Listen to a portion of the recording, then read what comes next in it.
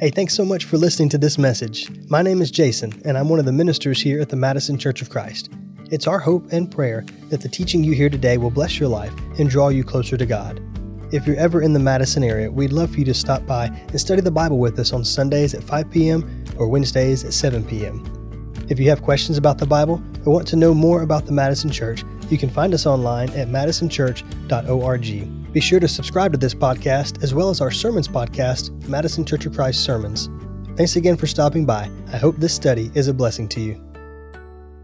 When I was growing up, I thought that I was going to be a surgeon. I know that's hilarious to some of you. But I still am fascinated by the human body, okay?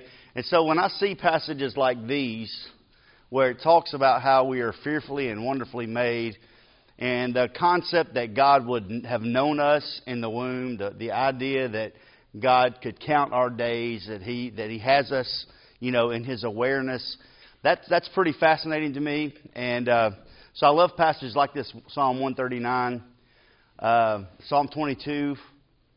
On you was I cast from my birth, and from my mother's womb you have been my God.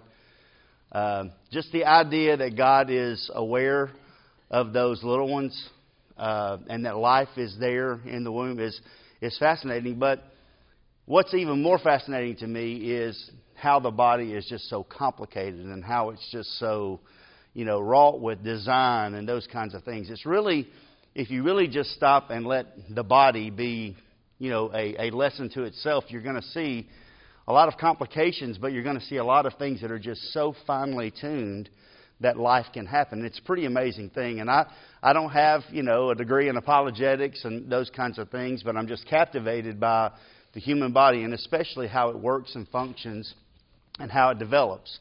So we're going to be talking a good bit tonight about how that happens from a neurological perspective. We're going to talk, not that I am in any way an expert on this. We're going to talk to it. I'm going to be reading the slides because I can't possibly remember all this stuff. But I want us to kind of look at what's happening with our teens. Last week we talked about the importance of sharing with our children some of these things at an early stage. And it's kind of shocking, isn't it, to hear, even among our teens, the things that they're struggling with. We know they're great kids. We know they're doing great things. We know that they are spiritually focused. And yet they are still struggling with some of the same things. And our parents do a fantastic job here.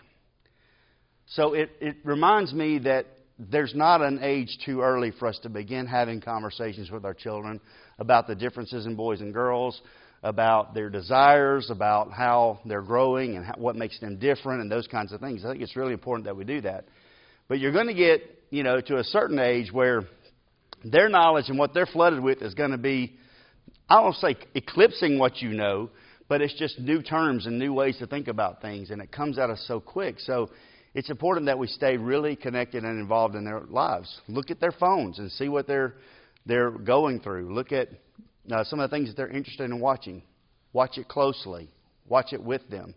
See what they're going through and see what they're exposing themselves to. I would encourage everybody to do that. And you may say, well, that's an invasion of my kid's privacy. Well, it's not their privacy. They're your kid.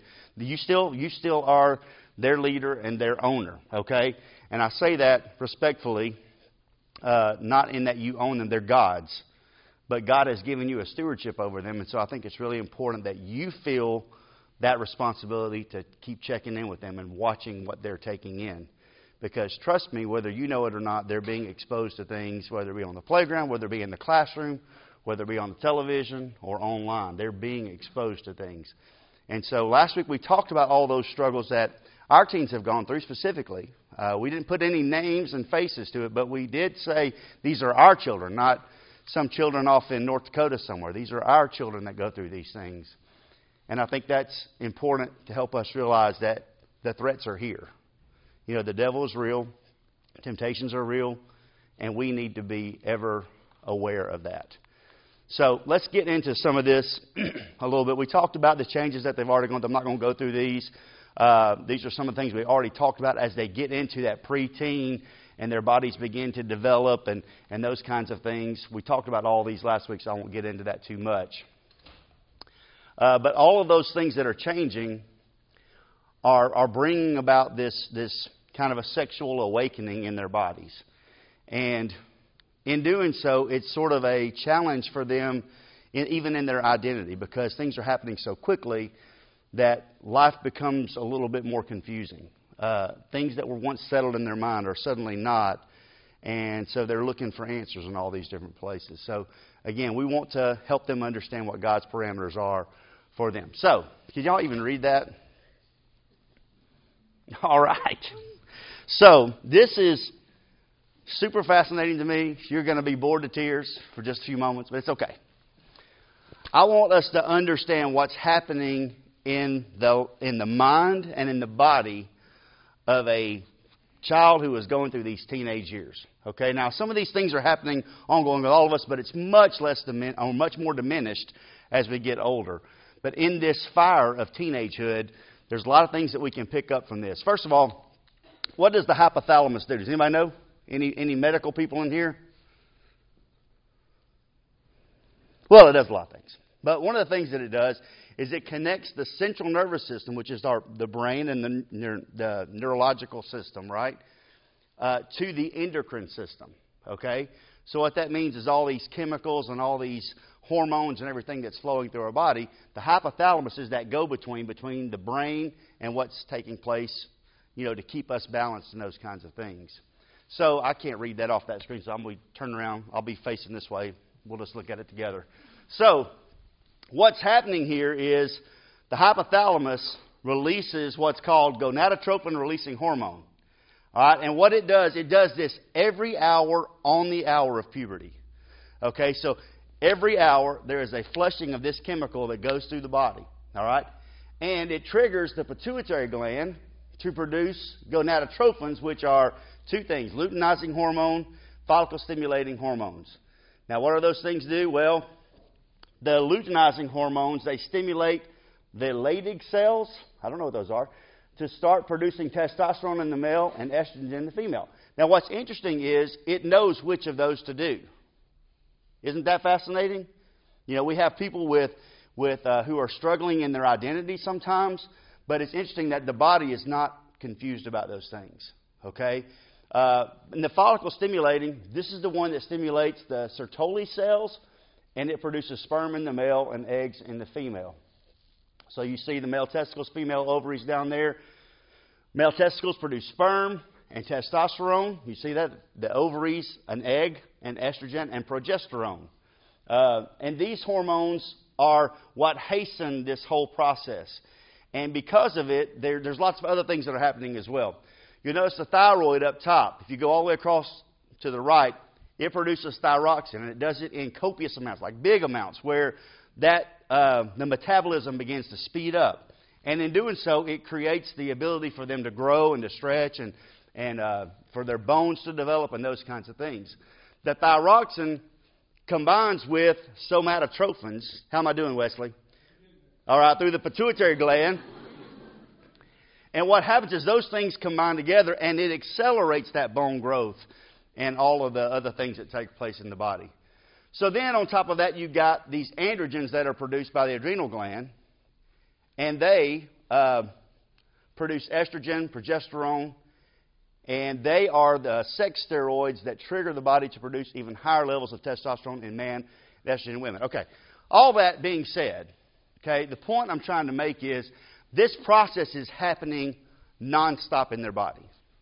Okay, and all of it is meant to bring about catastrophic change to their body as they're going from a child into a full-fledged adult capable of reproducing. So it's an intense ordeal. And in fact, a lot of this takes place on a much accelerated pace while they sleep. So you'll see this sometimes when you're a child and when they're our age, they'll stay up till about 9:30 or 9:45 or so, and you'll look over and they're like, ooh, and they're watching a show or they're finishing their homework or whatever, like, oh man, I'm so tired.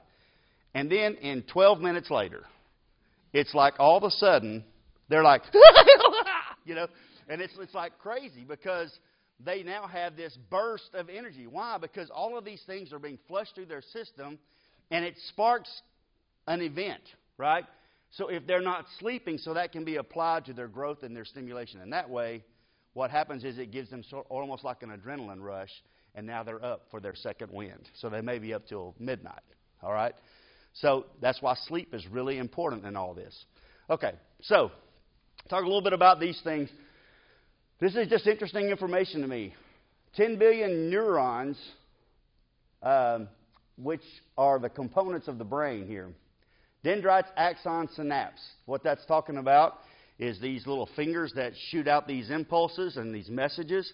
It's a very fascinating thing. There's a gap in between called a synapse, and those messages, those neurochemicals are sent across. It translates, and then that message goes throughout the body and does what it's supposed to do. There are 100 billion support cells. Hold together, the neurons eliminate waste, aiding growth, developing of neurons. All right, so neurochemicals are the fluids of the brain that help transmission of those impulse messages and that aid in the release of neurohormones. Again, just interesting things here. So why are we talking about these things? Well, one of those neurochemicals is dopamine. And it is the thing that releases this emotional satisfaction of reward. Okay, it gives a sense of well-being, excitement. And it's in these risk and reward type situations, all right? So whenever a person accomplishes something, there's the body signals, hey, good job. And so you get this feeling of accomplishment, and it's a great thing. It's like when a person gets up out of bed and on their own decides to go for a little bit of a jog. And you don't hurt yourself when it's over with, but you come back and you're like, oh, that was good. I feel good about myself. And like my day started off better. Your body is being flushed with this dopamine, and it begins to make you feel better about yourself. All right, but this dopamine can be addictive. That's how you get into these ultra marathons, by running a little bit. Ooh, I just feel so good, and then they want to run 200 miles somewhere up a mountain. Who does that? Anyway, but it can be addictive. It can create a rush. But, and this is important, these neurochemicals are values neutral. Now, what do I mean by values neutral? Anybody?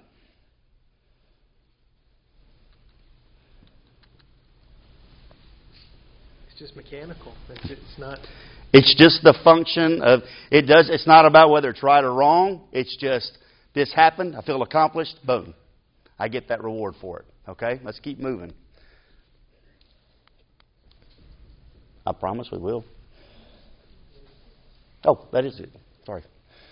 All right. So these are necessary for adolescents as they are risking becoming more independent. As they become a little bit more aware of what's going on. So, if I were to get a new job on my own merit, I get the dopamine. But the same thing happens with premarital sex. It's not values-based. This is not the part that brings about the guilt. This is the part that brings about the euphoria.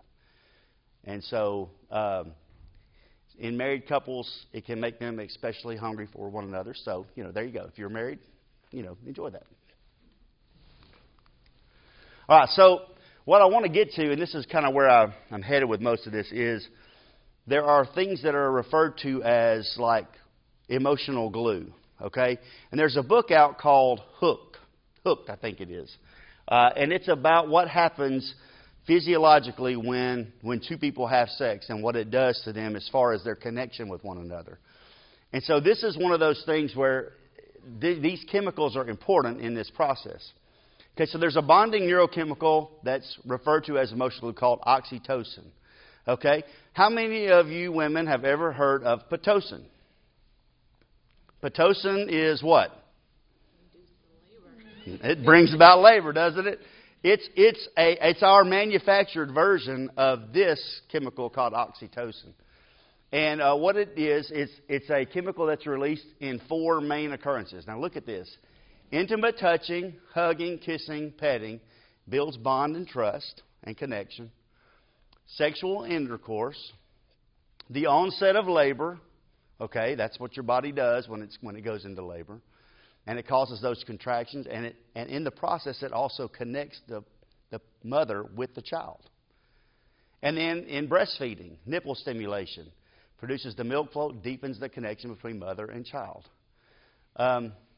I don't know how else to say this, but if you've witnessed this, men with your wives, you know what I'm talking about. As that child is nursing, there's like this sweet, sweet connection that takes place between the mother and the baby. It's a very precious thing to watch and to see that kind of closeness that's being developed, that connection that's there. And so this chemical is flushing over her body, drawing her closer to that child and that sense of connection to them.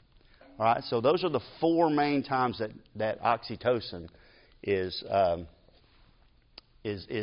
flushed through the body. For the guys, the opposite of that, or the counter to that, is vasopressin.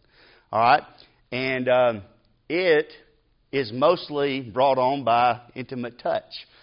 So it is the kind of thing that becomes a little addictive. We want the repeated touch of those things. We want that experience again and again. And it makes us feel connected to the person on a physical level. Okay, for women, y'all know this. They're on the emotional connection side of things. We're on the physical connection. We both grow in those other things as well, but the initial part of it is that emotional connection for the girls, and for the guys, it's the physical connection. Some of y'all are laughing at me already. All right, so here's the thing. When two people have this experience in sex, what happens is these chemicals are flushed through their body, and they're drawn together. And really and truly, when you think about it, isn't this sort of the way God designed things? What did He say? One man, one woman, they become one flesh. You know, and then Jesus goes on to say later, what therefore God has joined together, let no man tear apart or pull asunder or tear asunder. So the idea here is that this is supposed to bond people together. But what happens when there are multiple relationships like that, multiple connections? Well, that initial one is the one that bonds that person to that person. But then if they have more and multiple partners in different places, what happens is it becomes a painful separation from that other person. And over time, the tearing apart of that connection means that we lose the ability to have some intimacy. It creates a little bit more dynamics and problems there. But also, vasopressin bonds the father to his children after birth. This is fascinating to me. So a father sees his baby, his child, and immediately the body is drawn to that child and connected with them. It's pretty fascinating. All right, so we talked about those bonds. When they get created, it's incredibly painful to detach from that person. So like when you see people who have been married for a long time and then they go through a divorce, there's still that connection. There's still that pain that comes from that. And so I was talking about this. The more bonds that are made, the easier it is to detach from the previous partners, and creates a desire for the chemical release of dopamine over the bonding of the sexual release of oxytocin and vasopressin. In other words, we're looking to find that feeling in other ways, not on a connection level, but just that good feeling. And so it causes us to look beyond the connection that we can have with our spouse and look for that feeling in other ways. All right, so this is where it gets into, okay, that's what's happening, all right? That's what's happening in our body. But we have to make a difference between what our brains are doing and what our minds are doing, right? So our brains are the part of the central nervous system, but our minds are the things that work independently, the decisions that we make, the discernment, that kind of analytical thinking is something that works completely different and separate from this system. So the reasoning part of our brain can help us overcome pitfalls by giving us the ability to establish our own set of rules, controls, parameters, those kinds of things. So Romans 12:1 and 2 talks a little bit about this. Appeal to you, brothers, by the mercies of God, to present your bodies as a living sacrifice, holy and acceptable God, which is your spiritual worship. And don't be conformed to this world, but be transformed by the renewing of your minds, that by testing you may discern what is the will of God, what is good and acceptable and perfect. So just from a Christian perspective, one of the things that we want to do to separate ourselves from the rest of mankind is that we are not just driven by our appetites. And I think we can be guilty of that sometimes. because we just become a little bit self-absorbed at times. And so I want us to really think about this with regard to the decisions that we're making. And I'm sharing all this with you because I think it's important that our children begin to understand what's taking place in their body and how these things can connect them with someone, how it can be disruptive to their intimacy later, how it can hurt them in their decision-making process and bring about guilt and those kinds of things as well. So Philippians 4 reminds us, finally, brothers, whatever is true, whatever is honorable, whatever is just, pure, lovely, commendable, any excellence, if there's anything worthy of praise, think about these things. What you have learned and received and heard and seen in me, practice these things, and the God of peace will be with you. All right, so here's a guy in prison talking to them about a lot of different things. And one of the things that he reminds them of is that we need to have this ability that even in the midst of our circumstances to rise above that and to begin putting our minds on things that bring about peace, bring about joy, bring about like contentment, bring about this sense of a relationship with God and those kinds of things. All right. So knowing that the brain and the mind are two different things and they function apart from each other, I wanted to go into the Scriptures and just find the passages, or at least the words and the Greek words that dealt with sexual sin. This is not all of them. This is just kind of some of the main ones that you're going to see in the Scriptures. And I wanted to do it so we could look at it and sort of draw some connections to maybe what we're going through today and what we're experiencing. So these words are words that we're going to find in Scripture. So I'd like for us to take these. If I can get someone to take Galatians 5:19. In fact, Galatians 5:19 through 22. Would someone be willing to read that for me? Just give me a nod or something that you got it. Anybody? All right. Thank you, Andrew. Let me have someone read 1 Corinthians 6:9 and 10. Who's got it? Okay. Thank you. Let me have someone get Romans 13:13. Let me get someone to do 1 Thessalonians chapter 4 and 5 there, those two passages. Who's got it? Okay, you got it.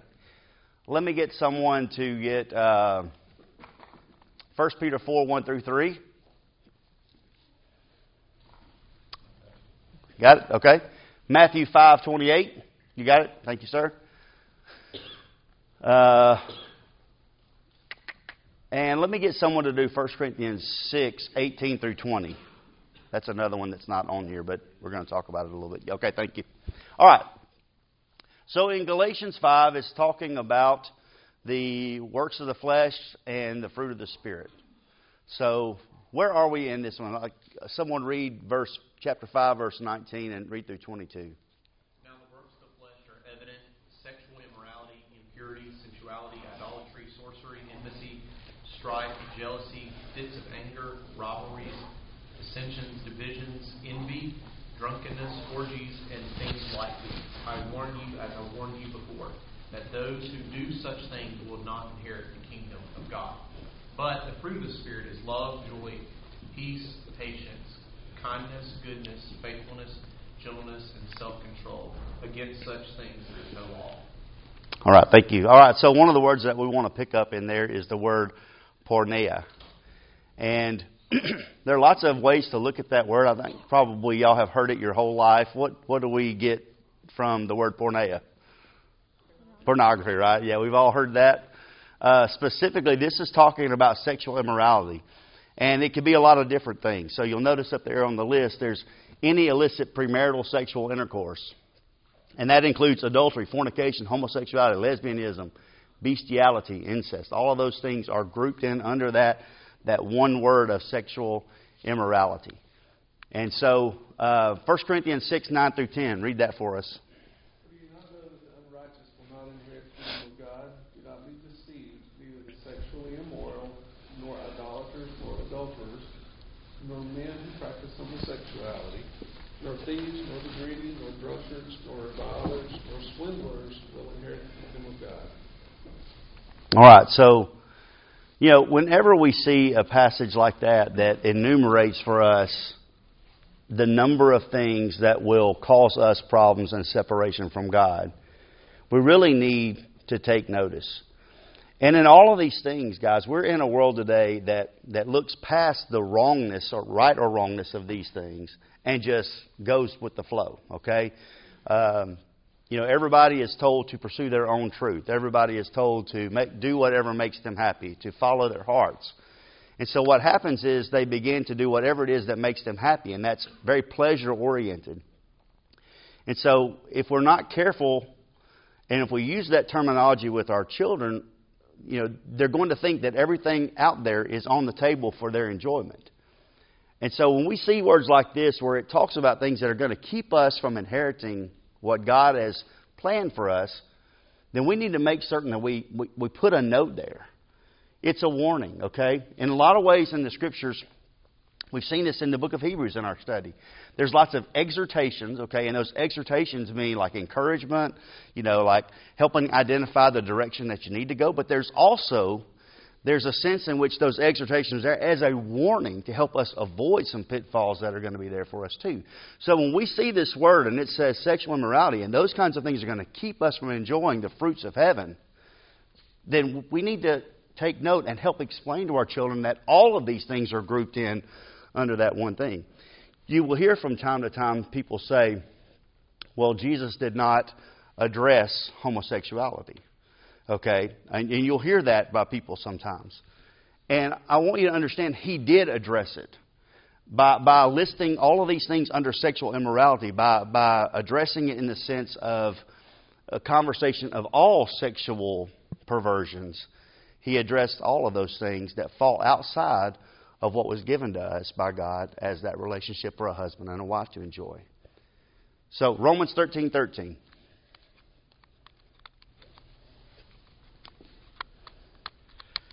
Anybody?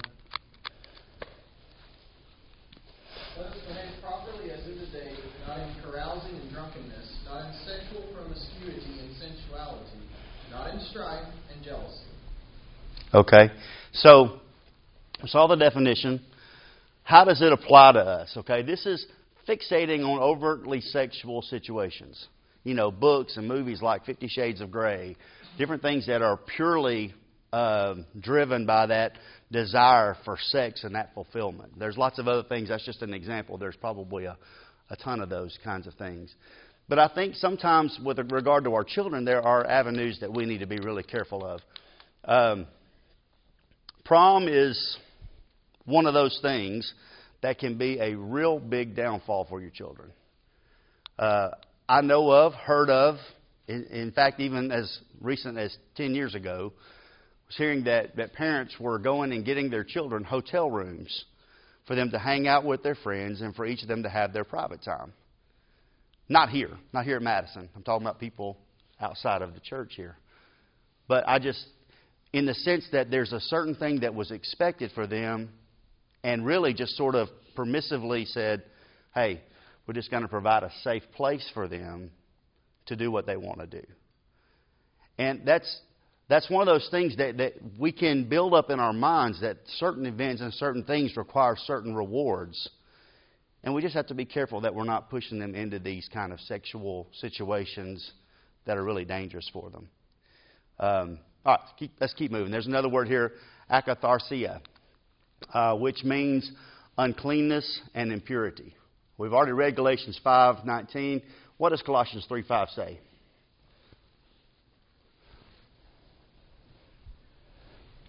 Anybody? Put to death, therefore, what is earthly in you, sexual immorality, impurity, passion, evil desire, covetousness, which is idolatry. Okay, 1 Thessalonians 4:7 and 5:22. For God has not called us for impurity, but in holiness. And abstain from every form of evil. Okay, so this is the word that is used there in those passages. And if you really look at the definition, and by the way, I want to say this because I think it is important. Sometimes there are words that are not one-to-one definitions, okay, from the original language to what we know today. For example, we'll get into homosexuality in a few moments. Well, there are two words that are used in that passage that deal with that. Homosexuality, that term came up much later, but that's the English equivalent to those two terms together, and we'll talk about that in just a few moments. So I've tried to take what I understood about these Greek words and apply them into a definition. So utterly and shamelessly immoral living, impure motives is what this akatharsia is. And how it applies is it's promoting immorality, supporting places that bear all or promote loose sexual living. Like there are lots of ways out there that we can just push that uncleanness, that impurity into our lives. And so it's good to have our kids avoid those things. All right, let's move on to this next word. I think this is one that really needs a good bit of attention. Asalgia, sensuality is the word that we will use for it. But let me hear Mark 7:22 and 1 Peter 4:1-3. For from within, out of the heart of man, come evil thoughts, sexual immorality, theft, murder, adultery, coveting, wickedness, deceit, sensuality, envy, slander, pride, foolishness. Okay, some of the same words that we've already seen, but then there's this sensuality put in there as well. All right, 1 Peter 4:1-3. Since therefore Christ suffered in the flesh, arm yourself in the same way of thinking. For whoever has suffered in the flesh has ceased from sin, so as to live for the rest of time in the flesh, no longer for human passion, but for the will of God. For the time that is past suffices for doing what the Gentiles want to do, living in sensuality, passions, drunkenness, orgies, drinking parties, and lawless idolatry. Okay, it groups a lot of those things together. And so you'll see in this definition, outrageous acts or manners, okay? Something that's considered to be off-putting, something that's considered to be beyond the line of appropriateness, okay? Now, we would have a line that's way back here. The world would even have a line that's here. But this even goes kind of beyond the mainstream line of thinking, all right? So, filthy words, indecent bodily movements, unchaste handling of males and females, sexually unrestrained, arousing sexual desire, expressing lust. So, how this applies in these situations, oral sex, wandering hands, masturbation, using the F word, dirty jokes, behaviors that create kind of a shock factor, something that's just beyond that approach.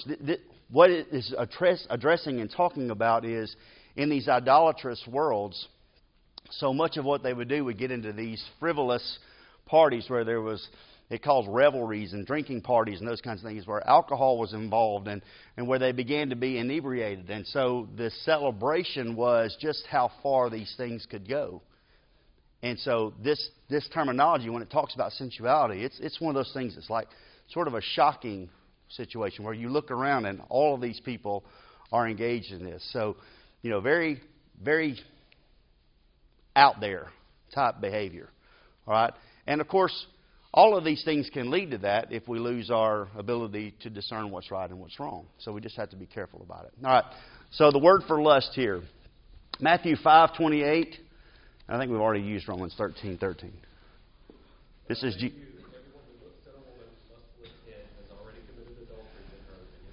Okay, all right. This is a great passage. Jesus is sort of raising the bar, right? You weren't supposed to have adultery, right? You weren't supposed to commit adultery. But he says, let me take it to the next level, which is the heart aspect of it, which is you are seeking some kind of satisfaction in someone else. Even if it's the appearance or the desire or the taking your mind to a place that you shouldn't go. It's that idea of placing your mind on that other person in a sexual way to desire them, to want them. Okay? And Jesus says, well, hey, you've already committed adultery with that person in your heart. Like, step back, it's not just about the act, it's about you and your heart desiring that. And so he's cautioning us against that. So, the definition, craving desire for what is forbidden, to set the heart upon sexually. So, how it applies, fixating on uncovered bodies, okay? So, guys, we're visual, right? And so, sometimes going to the beach can be a really, really tough thing for us. When you see the bathing suits and what people are wearing, what they're not wearing, it can be a struggle for us because we're very visual like that. For the women, it can be that way too. And I'm not taking them out of this equation as well. But for guys especially, because of the way we're built and the way our desires and our minds think, that can be incredibly difficult for us. So we have to guard ourselves against those kinds of things. So, we can get on these Instagram reels that have something that's funny or that's whatever, but there's some little aspect of that funny reel that has some kind of sexual innuendo. And if we camp out there too long, what's going to happen is it's going to keep feeding us stuff like that over and over and over again. Have to be really careful that we don't fall into that trap. All right. Let's move on to adultery. We've already talked about these two passages. The idea here is that we would act upon sexually with a person who is already married or someone who is not our spouse. So, again, these are things that our mind can take us. And these things, by the way, they don't happen on a chance meeting. They happen out of investment, time spent, conversation, flirtatiousness. If we're not providing for the needs of our spouse, then they can be in a workplace and someone can just give them a little bit of attention, which is very flattering, which makes them want to be around that person because they make them feel better about themselves. And we can set ourselves up for affairs by not taking care of our spouses at home. All right. So then this last one, and we'll kind of wrap it up with this, is these two words, malakos and arsenokotes. All right, and these are words that we get our English equivalent, homosexuality. Let's read, is that 1 Corinthians 6, 9, and 10? Yes. Let's read, I think that's the one. Read it again.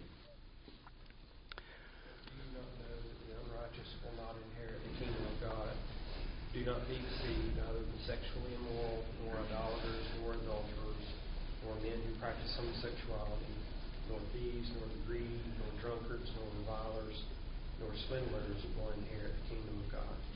Okay. So, in this text, in 1 Corinthians 6, in fact, everybody, if you'll just turn your Bible there real quickly.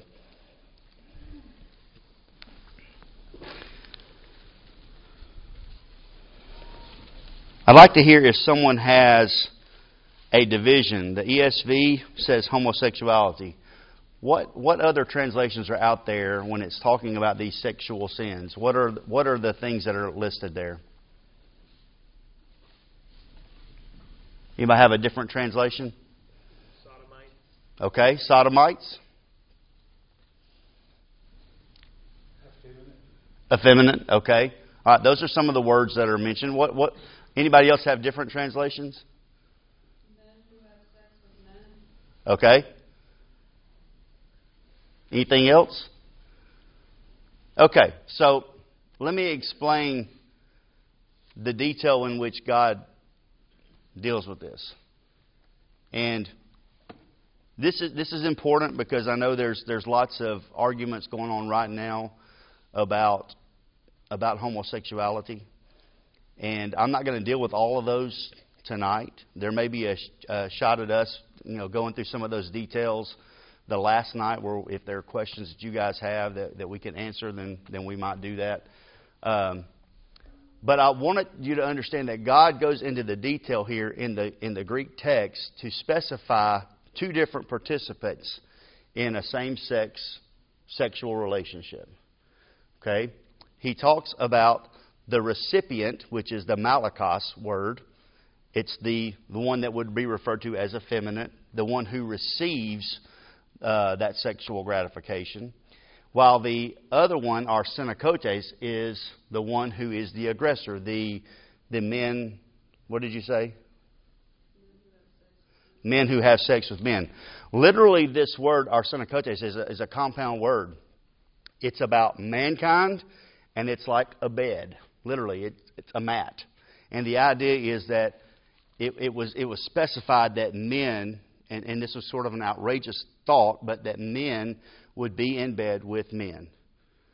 And so when you look at this, it not only addresses the fact that it condemns this homosexual behavior, but it also specifies that both of those parties are guilty. Both of those parties are guilty of that sin. And so, again, this is something for our children. And I know not 6 years old, this is not where we go with them, okay? But this is something that we need to just guard them against. Help them understand that these words that God is talking about that keep us from enjoying the fruits of heaven, keep us from enjoying the relationship that God wants us to, that these things can be harmful to us from a spiritual perspective. And so, what does it say here? It says, a male who submits his body to unnatural lewdness, preoccupied with sex and indecency, and one who lies with a male as with a female. That's the definition of it. So, anything that and this is where we have to be careful, because right now, everywhere you look, this is being glorified, it's being pushed, it's being portrayed as an alternate lifestyle, it's being pushed as something that we should all be accepting of and getting over. And there are a lot of things that are said about it. But just looking at the Scriptures, and I want to remind all of us that the Christian life is about submissiveness to what God is asking us to be, no matter what it may be. And so when we get into sexuality, a lot of people want to focus on homosexuality, but the reality is this is all under that big umbrella of sexual immorality. And all of those things are condemned by God, by Christ. And so I just, as we get to talk on the level with our children, and I want to tell you, I'm at that point with my two oldest that we have these conversations very much as any adults would. That conversation is comfortable, that we explain things. I go through these kinds of things with them so they understand. I do that because I want them to be equipped to understand what God's expectation for them is. So let's pray about that, and I'll let you guys go, and we'll get back started next week. Father, thank you for these people in this room. Thank you so much for their desire to do the right things. I pray, Father, that you will ignite in all of us a desire to follow you with all of our heart, and that these things that we see from a sexual perspective, Father, as we're just looking at those things that are regarding sexuality, that we recognize that you've given us this beautiful gift of the sexual relationship in the marriage. But we also recognize, Father, that was meant to be a special blessing in that environment. And so help us to steer our children clear, at least to help them understand the wrongness of things that are anti what God has set up for us.